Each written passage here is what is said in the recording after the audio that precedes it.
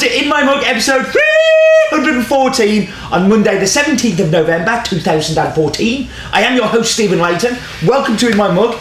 Let's do some news. I am still banging on about this. You're going to have to forgive me, but I think it's great that we're now doing In My Mug bi-weekly and monthly. So the old monthly subscriptions will mirror the first In My Mug of the month.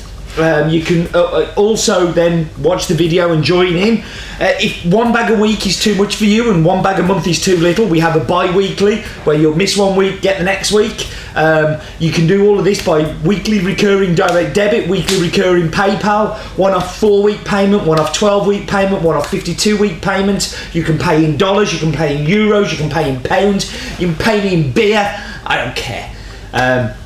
I think we've covered all of the subscription bases now, and I'm really pleased with what we've done with the In My Mug. So any questions, you know where to come to, but hopefully it's all very self-explanatory. And I have had the best time in Asia. I loved Taiwan and Korea, and China was not too shabby either. I found out that there's lots of you who live there, so thank you for being so kind. Thank you for all coming up to me and saying wonderful things. All the photos, I signed autographs. It was crazy, but it's great to know that we've got that kind of Asian contingent out there, so thank you very much. And this week's guest blend is the Coffee Works project. It's an amazing coffee. It's not a blend, it's actually a single origin. It's a single origin that's going to be exclusive to them, won't be In My Mug, won't be available on the website once it's gone. So get the coffee from the site. Go visit them in Angel in North London too. They do a lovely, lovely job. They have a beautiful shop with a lovely slayer, beautiful brewed coffee. Really is an excellent, excellent shop, and their sandwiches are fantastic. And that was the news. So we should get to focus on, and this week we're going to focus on Antioquia, which is a department in Colombia that I struggle to say.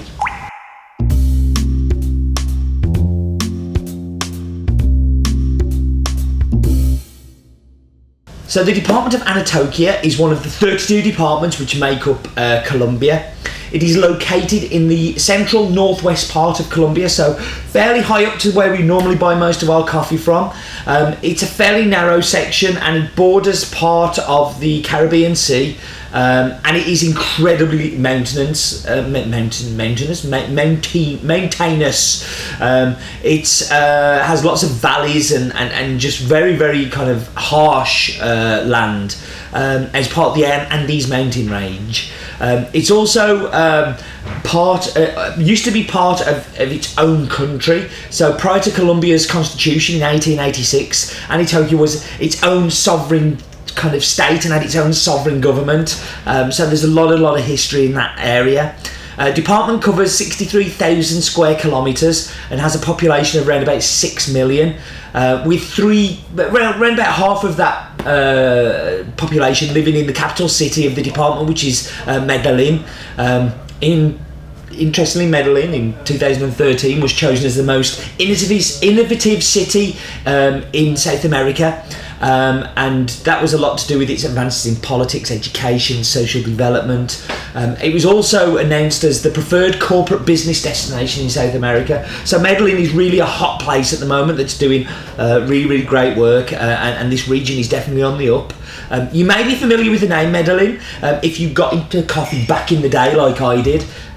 You would quite often find Colombian Medellin and Colombian Excelsior, and this was a grade of coffee, and very much like Brazil Santos, has nothing to do with where the coffee was grown, but had much more to do with a grading of. Although Medellin did come from the Antioquia state,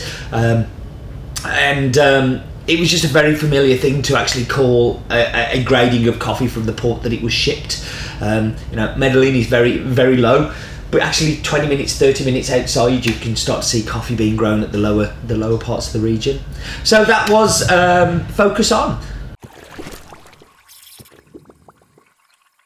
So we should talk about this week's coffee, which is Colombian Los Pomos, and it's located in the Casina region of Jardin, which is a department in Antioquia in Colombia. The farm sits at around about 1,800 metres above sea level, and is a fully washed underwater fermentation. So they take the cherry off and then they leave it to soak underwater, and is owned by the Franco family.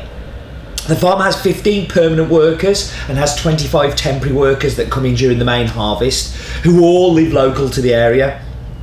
I like this part that I found out about the farm, but they actually are all very, very close friends as well. So it's not like, boss and workers. They have a football team. They regularly have barbecues together and socialise together, and are very, very good friends. And it sounds like the kind of place I want to go and hang out. One of the brothers, William, he's responsible to make sure that the workers get looked after, but also that they do a great job on the picking, and he's kind of like the link. And I definitely want to meet William one day. So they pick the coffee, and they pick only the ripest cherries, as all of them do. And then once they pick, they actually let them rest for 6 hours before depulping them, which is something I've not heard of before. And then they submerge in water. And then they change the water 12 hours, and then change the water again, and then finally they take the coffee out and they put it on raised beds. And why am I doing this with my hands a lot? I don't know. To dry the coffee in the sun. So we should talk about the figures. The farm is called Finca Los Pomos. It's owned by the Franco family. Has an altitude of 1,800 metres above sea level. It's a Caturra varietal. It's a fully washed, sun-dried, located in the Jardin area of Antioquia in Colombia. You can kind of drive it down to the region of La Casina. It is 23 hectares sized farm with only 4 for coffee, which is quite unusual. So not a massive production, and I know that we took all of the coffee this year that came into Europe. I'm not sure if any coffee goes anywhere else, but definitely for Europe this is a bit of an exclusive for us. So we should go and do the map bit, and this week's map bit is really cool because I had a photo from the farm with all of the EXIF data on, so I managed to zoom right into where the farm is. Even if Google Earth wasn't playing nicely that day, we still get to really get an idea of where this farm is. So time for the map bit.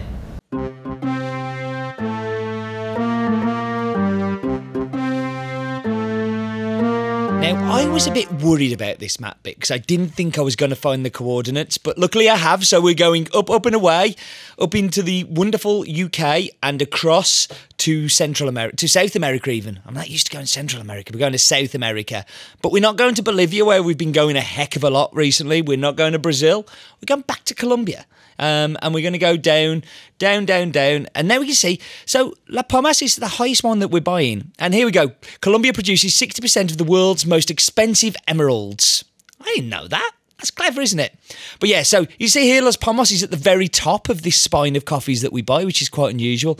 I've gone a bit crazy with the zooming downs and around, so you're going to get a little bit dizzy today. But there we can see. Now, that's the exact location. I had a photo, and I managed to get the EXIF data off the photo so I could find the exact location. But unfortunately, the satellite doesn't like it very much. So let's look at typography instead, because that's the best we can do today. So, yep, the highest peak in Colombia is the Pico Cristobal Colon at 5,797 metres. No coffee grows up there at all, because that's too high. But that's the beauty of this Andean mountain range. There's such high altitudes and such variety of altitude too. So there we can spin round and see the typography over that way. And that was the funky map bit. Told you it was a good map bit, didn't I? But we should go and do Roland's daft fact of the week now.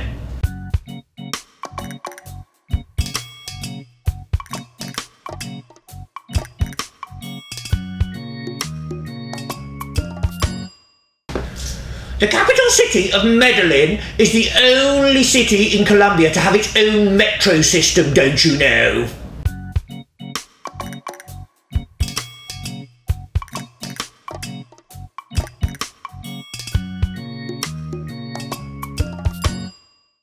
I'm confused. Why is Roland talking about metro systems? He used to talk so much about coffee. I'm going to have a word with him, I think.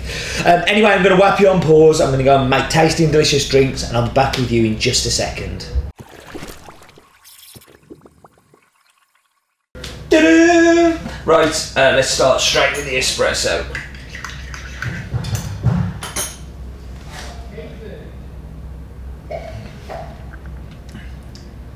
So, the first thing that hits you with this coffee for me is I get this white grape-like acidity at the front. Very sharp, very clean, very transparent. And sometimes that can be a little bit kind of like, but what I do get is then it turns into this lovely sweetness. So it's a bit like a treacle toffee kind of sweetness, which I really, really like. In milk,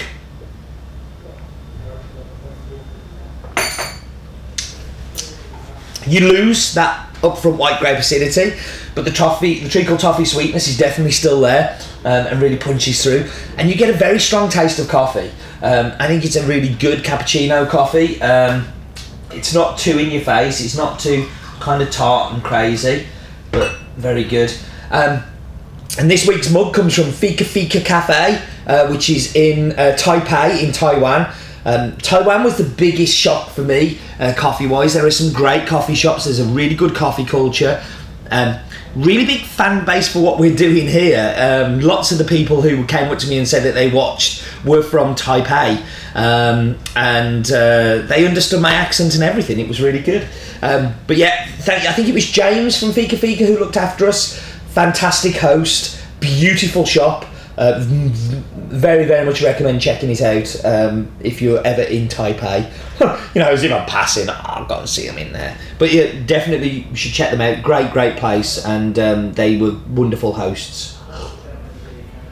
So with this one, what happens is all of that white grape acidity comes through again. You lose a little bit of the sweetness that you have in the espresso and in the cappuccino, but I'm not overly upset about that. I think it makes it a more challenging and interesting brewed coffee. I think it kind of does what it should do. I'm loving working with this farm. I think they're doing a fantastic job, and I hope it's a relationship we can continue to grow and build on. So yeah, that's pretty much it. I kind of enjoyed doing this. It's been a while, but it's been good. Right, I shall talk to you soon. Thank you very much for joining me as always, and do remember, life is definitely too short for bad coffee. Oh, and the only Taiwanese I learned was ni hao, which is hello, which is kind of the wrong way around. I should have said that at the start.